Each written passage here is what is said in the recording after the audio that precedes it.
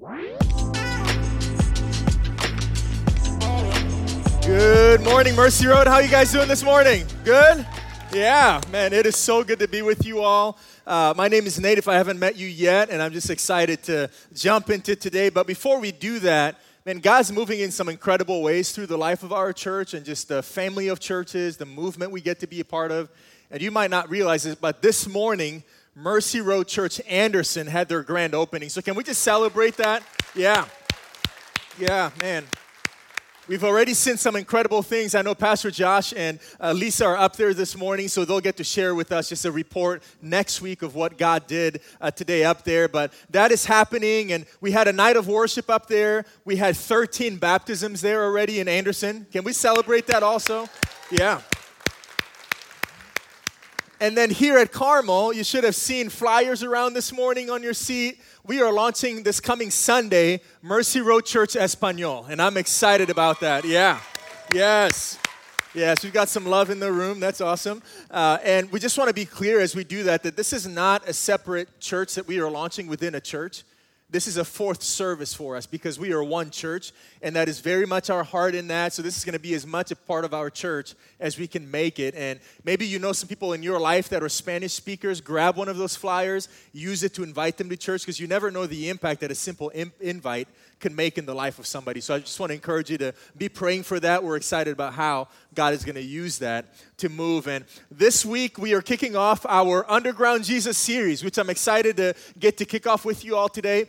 Now, I've been following this story last week, and it's regarding NASA actually messing something up, which I'm like, these are, the brilliant minds in the world coming together. And what happened is that somebody was sending the wrong commands to one of their main deep space satellites, the Voyager 2, which is something like 15 billion miles away from Earth or something like that. And they sent the wrong commands to it. Because of that, it caused this satellite's antenna to get off kilter by just 2%. Just away from Earth enough that they've now lost contact with it. Now they're receiving some signals, what they're calling a heartbeat, to let us know that it's still out there somewhere. But can you imagine being that guy that like millions and millions of dollars worth of equipment and you lost it? That would be a bad day on the job. But also because NASA, because they're so smart, what they've done is they've actually programmed into the satellite that several times a year it will do a reset, reorient itself back to line up with Earth. And I just think that's so brilliant. And I think about us as a church, and I realize this, that sometimes we can go about, being the church and doing what churches do. We can even go about in our own lives. And over time, we can begin to slowly lose focus and just to get off kilter just enough that we tend to sometimes forget in our lives to be the believers or to be the kind of church that God has called us to be. And so when we do this series every single fall, it is like that reset that is meant to just recenter us back to God and say, this is the church that He's called us to be a part of. So in this Underground Jesus series, we're going to be talking about things like our motto today, M-O-T-T-O. We're going to be looking at our mission next week with Pastor Josh. And then week 3, I'm going to come back and share our model, which is to follow Jesus up and in and out. And then that last week, Pastor Josh is going to be sharing this movement that we get to be a part of to reach 1 million people in the state of Indiana for Christ in our lifetime. So I'm excited about that. Anybody else excited to jump into this? Yeah, it's going to be amazing. And we're looking today at our motto, which is to live boldly and to love deeply. Now, you've seen this around, and maybe you don't know what a motto is, so I just want to define that for us. A motto, if we can put up the definition, is a short sentence or phrase chosen as encapsulating the beliefs or ideals guiding an individual, a family, or an institution. So for us, that phrase, live boldly, love deeply, is something that we want to actually guide us, and mottos are so powerful, and they can really set the culture of an organization, of a church, or even as a family. So we have one in my family. We have a motto in my family, and it's one that my dad always says, and he always goes, you can either laugh or cry about it. We're going to choose to laugh about it. What does he mean by that? He means that we are that family that will sometimes laugh at like really inappropriate times, like at a funeral sometimes, Well, I'll share this story. So my younger brother got married about 6 years ago, and the night of their wedding, my grandpa ended up having a heart attack in the hotel that we were staying in and passed away. And so it was tragic and just brutal. I can't imagine the night of your wedding, that happening. So the next morning, we're all sitting there as a family just shocked. You go from this high to like this low, and we're just trying to make sense of the whole thing. And this wedding was in Omaha, where my sister-in-law is from, and we had like this big steak dinner the night before. And somebody in our family said, I think it was that Omaha steak that did Grandpa in. You know what I mean by that? That we are just that family, and that's one of the reasons why with my wife, my wife is one of the people I have the hardest time sitting in church next to, because she's usually leaning over, making some joke that is probably inappropriate, and I'm like, can you help me out? I'm trying to get focused, get my heart right to get up and go preach. Like, will you stop it, right? But we're just a family that we're going to laugh a lot because it's a motto of our family. So when we talk about our motto as a church today, to live boldly, to love deeply, I believe that it's something powerful that can really determine the kind of culture that we want to be as a church. And I think that the early church is a great example of what we're talking about today. So turn with me to Acts 3, and we're going to be looking at this, and we're going to be asking this question: what does it look like for us to live boldly and love deeply today? What does it look like for us? In Acts 3, Peter and John are on their way to the temple to go worship God in the temple, and as they come across this man who's handicapped, he begs them for some food or money, and they end up doing this healing miracle that we're going to read about. And it says this: but Peter said to him, I have no silver or gold, but what I do have I give to you. In the name of Jesus Christ of Nazareth, rise up and walk. And he took him by the right hand and raised him up, and immediately his feet and ankles were made strong. And leaping up, he stood up and began to walk, and entered the temple with them, walking and leaping and praising God. And all the people who saw him walking and praising God, and they recognized him as that man who sat at the beautiful gate of the temple, asking for alms. And they were filled with wonder and amazement at what had happened.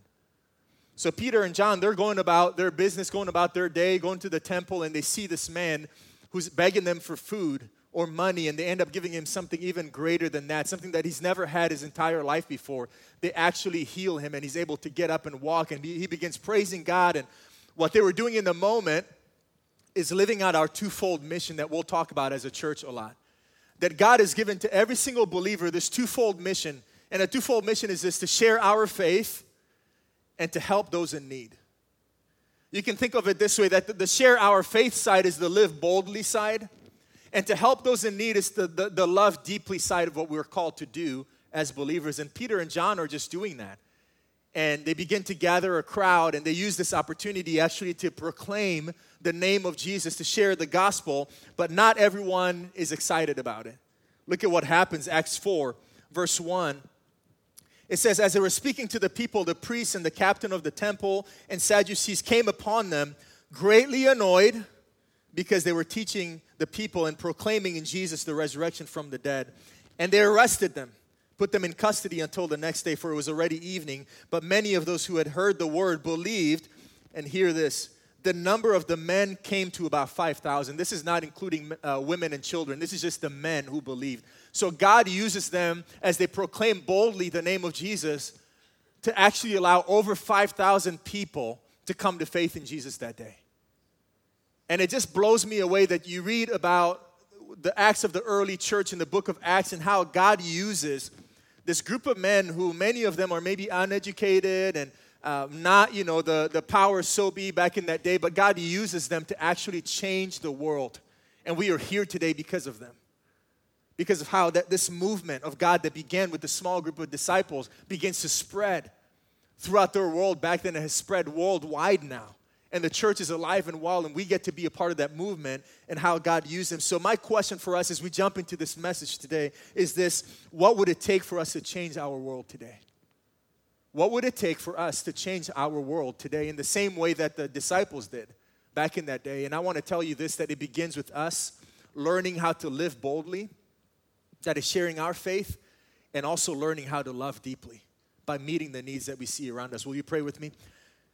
Father, we just pause right now as we jump into this message, as we're going to be talking about over the next several weeks what it looks like for us to be the church that you've called us to be, and to live boldly, to love deeply, to reach people for you, to see people that are far from you, disciple into a passionate relationship with you, and to follow you up and in and out. And all these things that we're going to be covering in this series, I pray that you would begin to speak to each and every one of us, to be asking, what does that mean for me personally?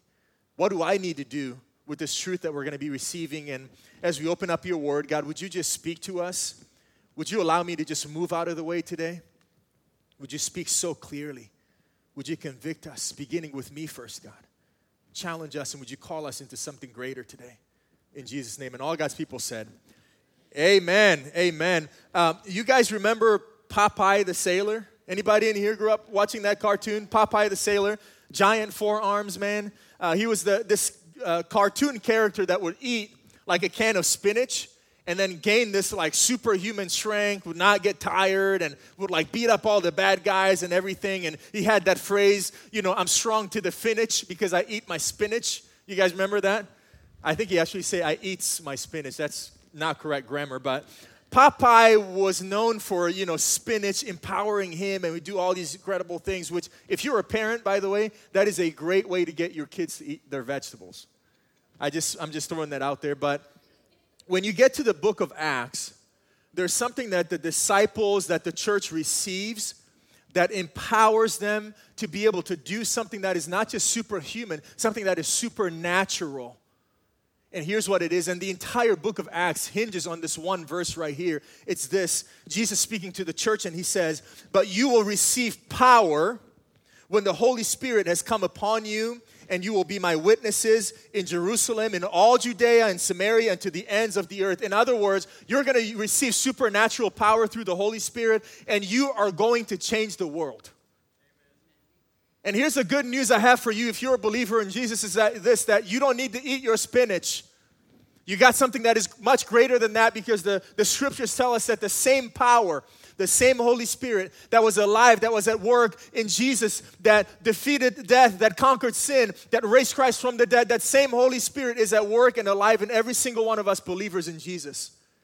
That Jesus, through the Holy Spirit, is taking these men that were nothings back in the day, transforming them, empowering them. You might not have superpowers, but you have a supernatural power living inside of you that is able to empower you to do things that you could never do on your own. That transforms us to be used by God. If you're taking notes this morning, how do we change our world? Number one, it begins with being transformed by Jesus.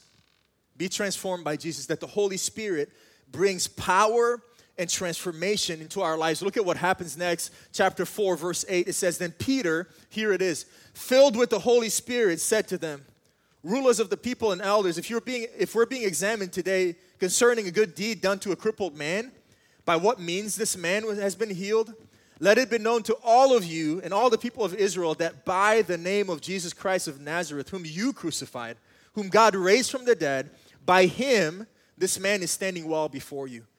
And it says this, drop down in verse 13, it says that, now when they saw the boldness of Peter and John, they perceived that they were uneducated, common men, and they were astonished, and they recognized that they had been with Jesus.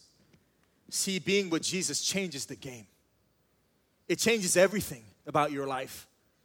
That moment that you surrendered your life to Jesus, that you stepped across the line of faith and you received Jesus, it says that the Holy Spirit takes up residence inside of you, begins the work of making you new. It's like a tenant that would move into a house and begins to move around the furniture to change some things to reflect what they are like inside the house. That's what the Holy Spirit does when he takes up residence within us, begins to make us new, begins to empower us, begins to transform us. And these disciples are a great example of that.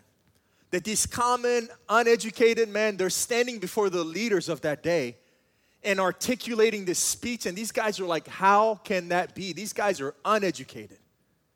How could they speak with such authority and conviction and power? It is all because of the Holy Spirit transforming them, which is why for every single one of us as believers, it's not enough to just raise a hand, pray a prayer, surrender your life to Jesus. There's also the part of being with Jesus that actually transforms us. It says the reason why they recognize that, they say, man, they've been with Jesus. So can I ask you this, that in your life, is your life showing evidence of you being with Jesus? Being transformed by him? That yes, you surrendered your life to Jesus, but are you also carrying your cross every single day and dying to yourself to follow Jesus? Are you every day in your life choosing to repent from sin and turning towards Him and following Him and seeking to live a life of obedience? Are you spending time with Him in a way that transforms you so that when people encounter you, they can see Jesus so clearly in and through your life? See, I have a problem with so many times now looking around in our churches all around us, even just in the world in general, and seeing people that claim the name of Jesus, and yet their lives look nothing different from the world. And I think there's a real danger in that and a real warning in that for us, because I just believe that spending time with Jesus, encountering Jesus, transforms us, it changes us, it never leaves us the same. And these men are evidence of that. So maybe we're in your life. Could you begin to live differently? Could you begin to spend more time with Him?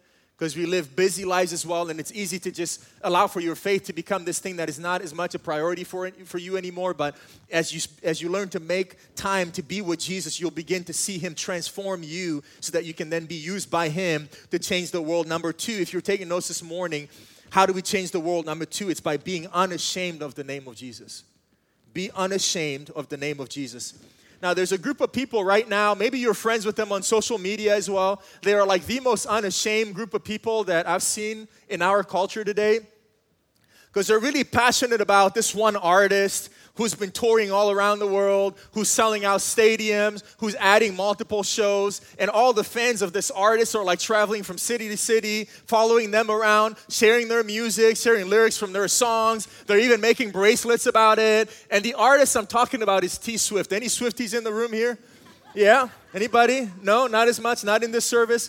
Now, what I will share is that in college, back in college, I might have been a little bit of a Swiftie myself.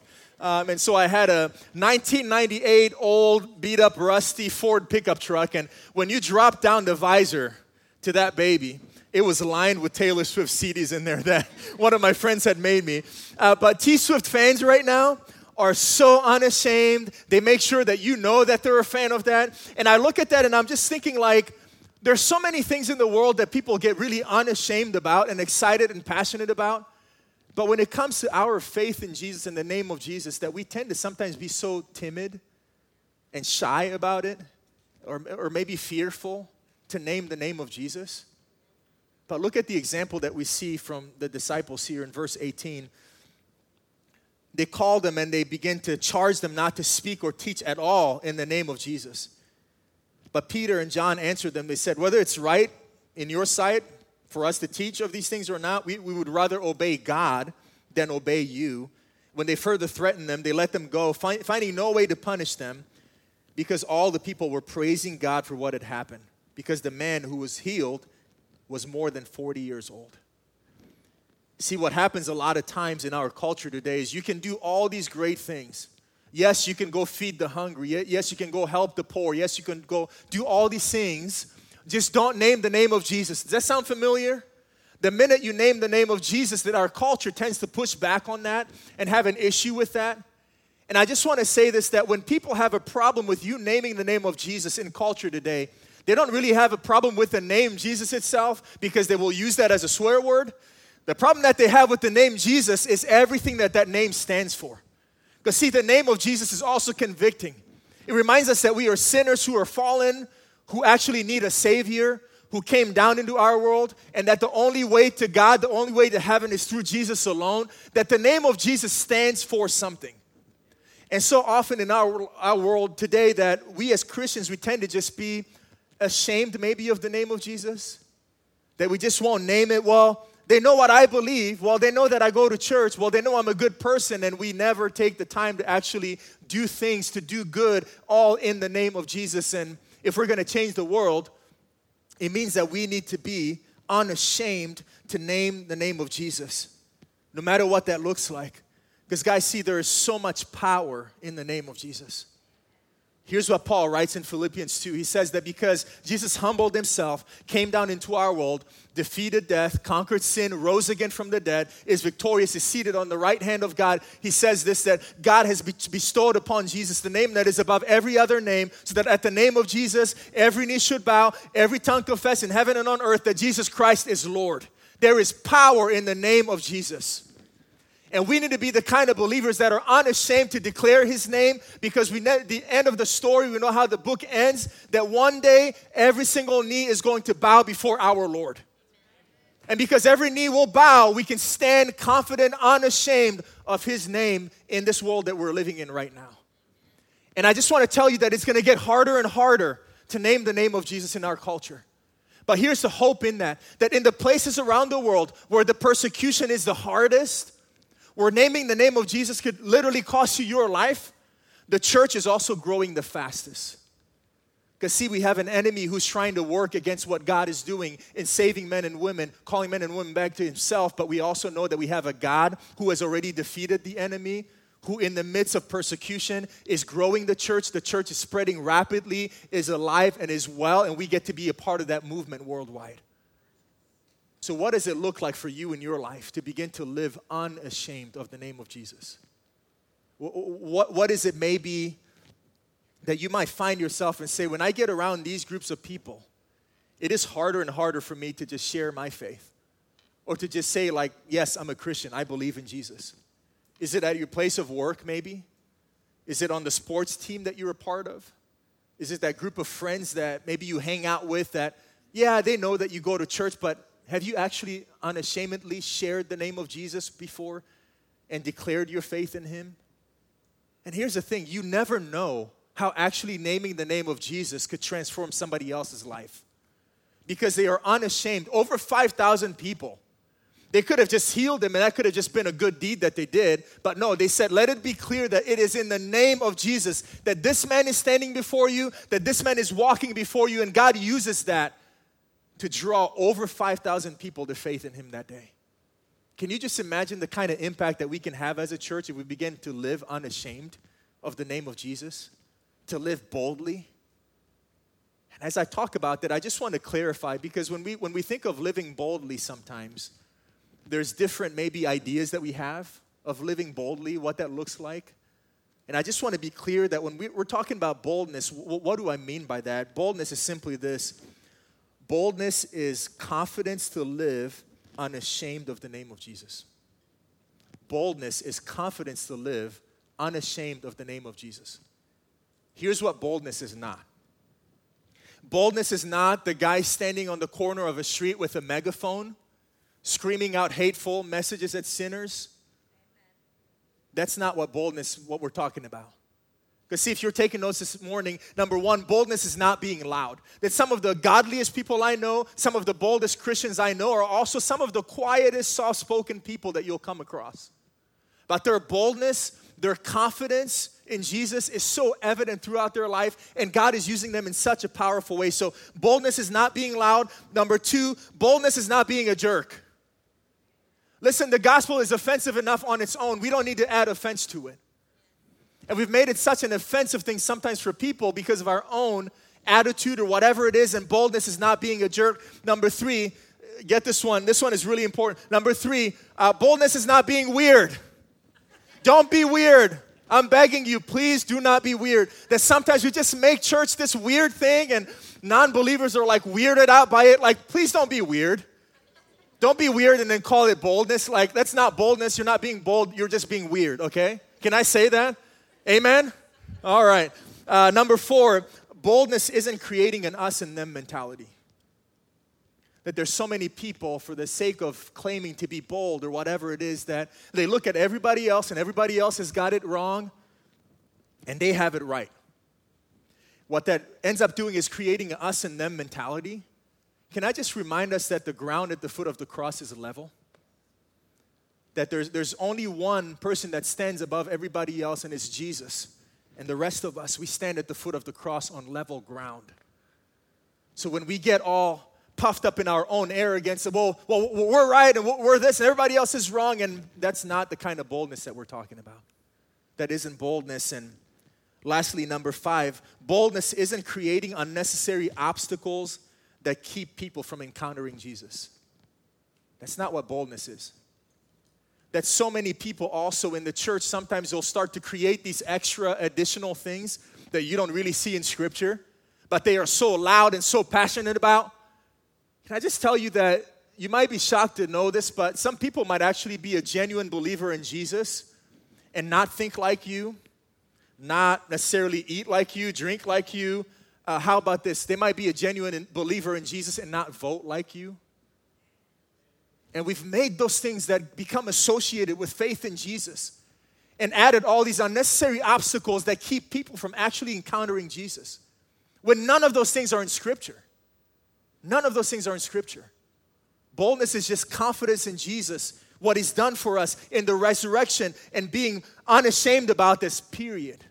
That's the kind of life that He's called us to live in. What does living unashamed of the name of Jesus look like for you? Where do you need to begin to do that more? Do what we're talking about here. And they arrest them and they release them. And you might expect them to go back and to pray for God to make their circumstances easier. No, they do the opposite. They actually gather, verse 29, and they pray for God to give them more boldness. And that one challenges me. In this comfortable suburban area that we live in, where it's all about convenience, what's easy for me, that they are arrested, tried, released, and then they actually pray for more boldness to do the very thing that got them arrested in the first place. They're kind of like this. They're like, okay, you don't want me to Jesus? Well, I'm going to Jesus even harder. Watch me do it. That's at least how I summarize it. And that one really just challenged me as I was reading through it, because I can just be so comfortable in my faith sometimes. It's like whatever is convenient, when it's easy to share my faith, when it's easy to this, when it's easy to invite somebody to church, then I will do it. And they show us that no matter what the circumstances, they are praying for more boldness. And God is using them because they're unashamed to continue to change their world. Number 3, if you want to change the world, how do you do it? By being a conduit of the love of Jesus.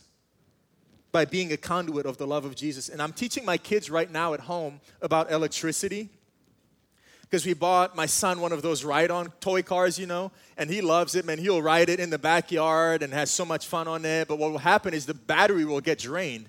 And then when I'm not around, I discovered that he was dragging that thing to the garage, plugging it in himself. And I'm like, bro, you do not want to mess with that. Trust me, from experience, I've been zapped multiple times. You are not going to like it. It is very dangerous. Trying to teach him about electricity and how that works. But those of you that are electrical engineers in here, you know that it's all about the conduits. And what happens is that I can go to my house and I can plug something into the wall and it just works.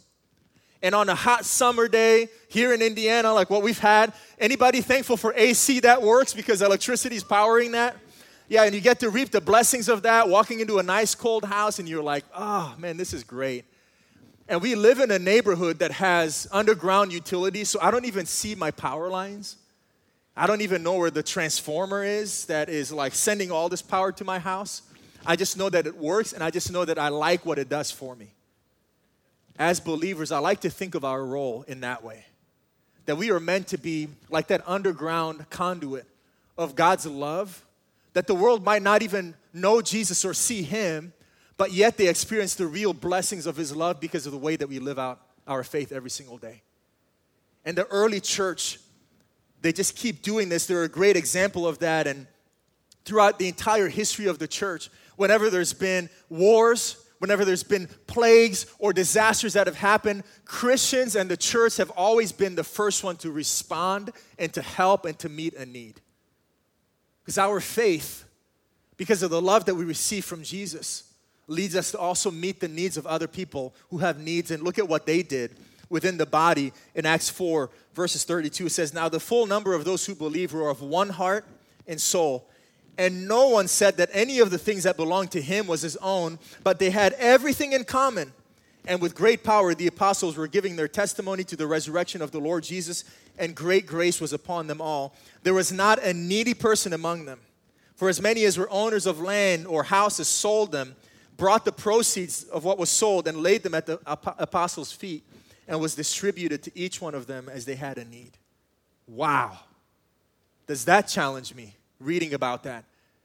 And I'm not saying that what we're reading about here in the book of Acts is something meant for us to replicate that today. But here's how we look at that and interact with that. To ask the question, what does truly loving deeply look like in our world today? What does loving like Christ look like in our world today, in our context?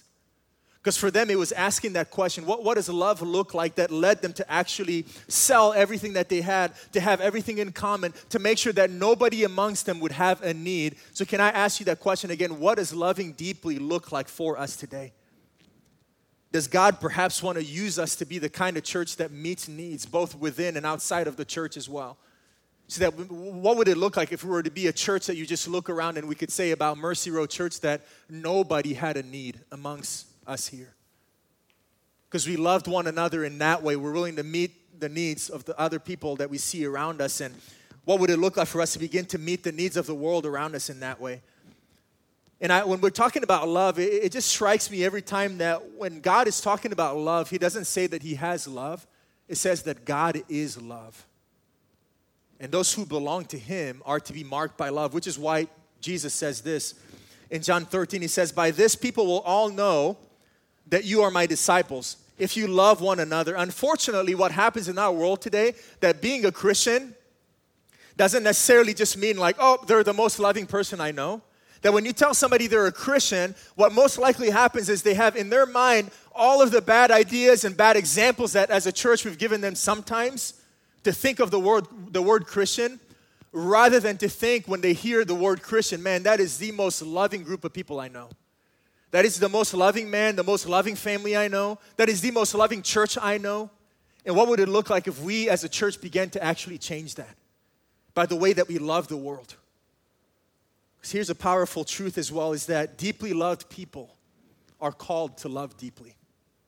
Deeply loved people are called to love deeply. The same love that we've received from Jesus, what He's done for us, He now calls us to go and to love the world in that way as well. And when we're talking about love, here's what we don't mean by that. Here's what love isn't, because I think it's important to define that also. That is such a loaded, charged term right now in our world. So here's what love is not. Love isn't getting everyone to like you. They do something great for somebody who was more than 40 years old, who had never walked in his life before. It's such a blessing to him. And even in the midst of that, there was still some in that day that had an issue with this good deed that they had done. So love isn't about getting everybody to like you. Number two, love isn't affirming and agreeing with everyone. In this day and age where truth can just be kind of a relative thing and it's easy to just say, hey, just let everybody do whatever they want. Just as long as they're not hurting anybody else, you can just do whatever. Well, we as Christians who are called to love doesn't mean that we also have to agree and affirm everything either. Here's what love isn't. Number three, love isn't tolerating sin. Love isn't tolerating sin. We live in a culture right now that just preaches tolerance. And here's what I will say to you, that God didn't call us to tolerate the world. God called us to love the world. And that means that we live in this balance of the grace and the truth of Jesus. John says that when Jesus came into our world, He was full of both grace and truth. And Christians sometimes fall in either one of those ditches where they can just find themselves in, I'm over here in the grace camp and I'm just going to love everybody. I'm never going to stand for anything and everything just goes and I'm just going to affirm. And that's the grace side of that. And then you've got the other people in this other ditch over here that are the truth people that will take their Bible, thump it in your face, beat it in your face and tell you all the truth and everything you're doing wrong. And neither one of those are ways that God has called us to live. He's called us to live in the tension of both the grace and the truth of Christ. Because John says that Jesus came and He was full of both of those. And the true kind of love that the world wants, can I just tell you that it's not possible to love the world in that way on your own? Because I don't know about you, but man, there's some people that I just cannot stand. Can we just be real here? There's some people that, they just, for whatever reason, I'm just like, I just cannot stand them. And it's hard, and you probably have people like that in your life as well. And here's another big one for me. There are certain people that because of maybe their lifestyle or things that they're choosing to do are actually hurting people that I care about and causing a lot of harm in our world today. And there's something within me, the human side of me, that sometimes wants to do something about it, to even get physical sometimes about that. And the kind of love that we are talking about, to truly look at somebody like that maybe you cannot stand, that maybe you don't agree with, and to still love them anyways, is only possible through the power of Jesus, through the transformation that the Holy Spirit brings in our lives. See, the Holy Spirit transforms us and gives us wisdom to be able to discern, and in every situation to go, what does it look like for me to live out both the grace and the truth of Jesus with this person who's in front of me right now?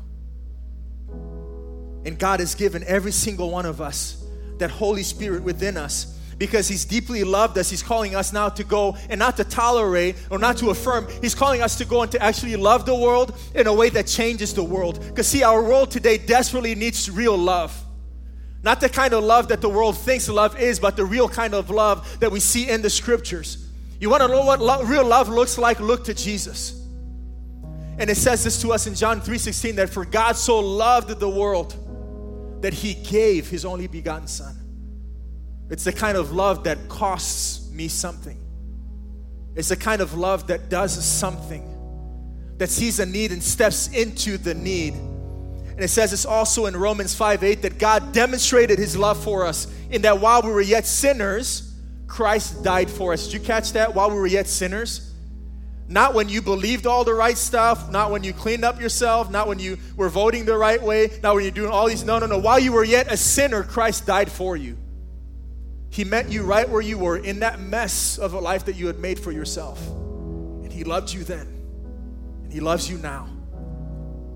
And He's calling you to look at other people that might find themselves in their mess right now and to learn to love them in a way that transforms them into what God is trying to do in and through their life. And God wants to use us to be a church that is both bold, but also that is also marked with a deep love for the world in a way that can actually change the world. Here's some of the excuses that we make sometimes. Here's some of the ones that I've made in my own life for why God couldn't use me to change the world. Well, God, I'm just not old enough. Well, God, I'm just not educated enough.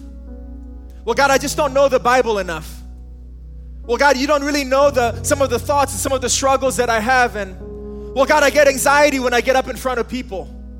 Well, God, I could just never do it as good as my dad did it. All these excuses, you fill in the blank for maybe some of the reasons that you've given to God for why He couldn't use you to actually change your world today.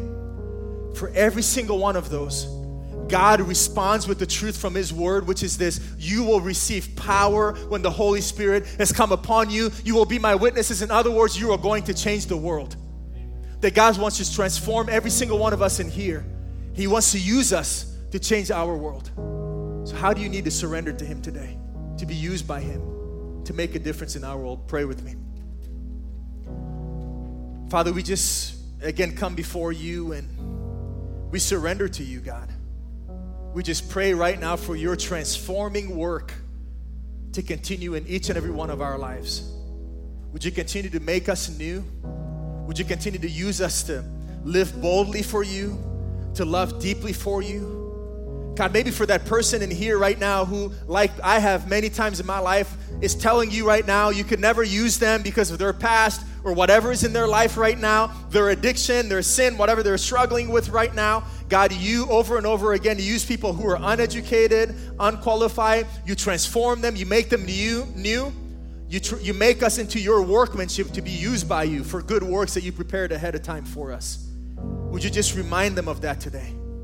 God, would you step in? Would you use us to be a church that shares our faith, that meets the need of those that are in need around us? And would we be known for our love for one another, for our love for you, for our love for the world that you've called us to live in? We thank you and we love you. And we ask all these things now in the name of Jesus. And all God's people said, amen.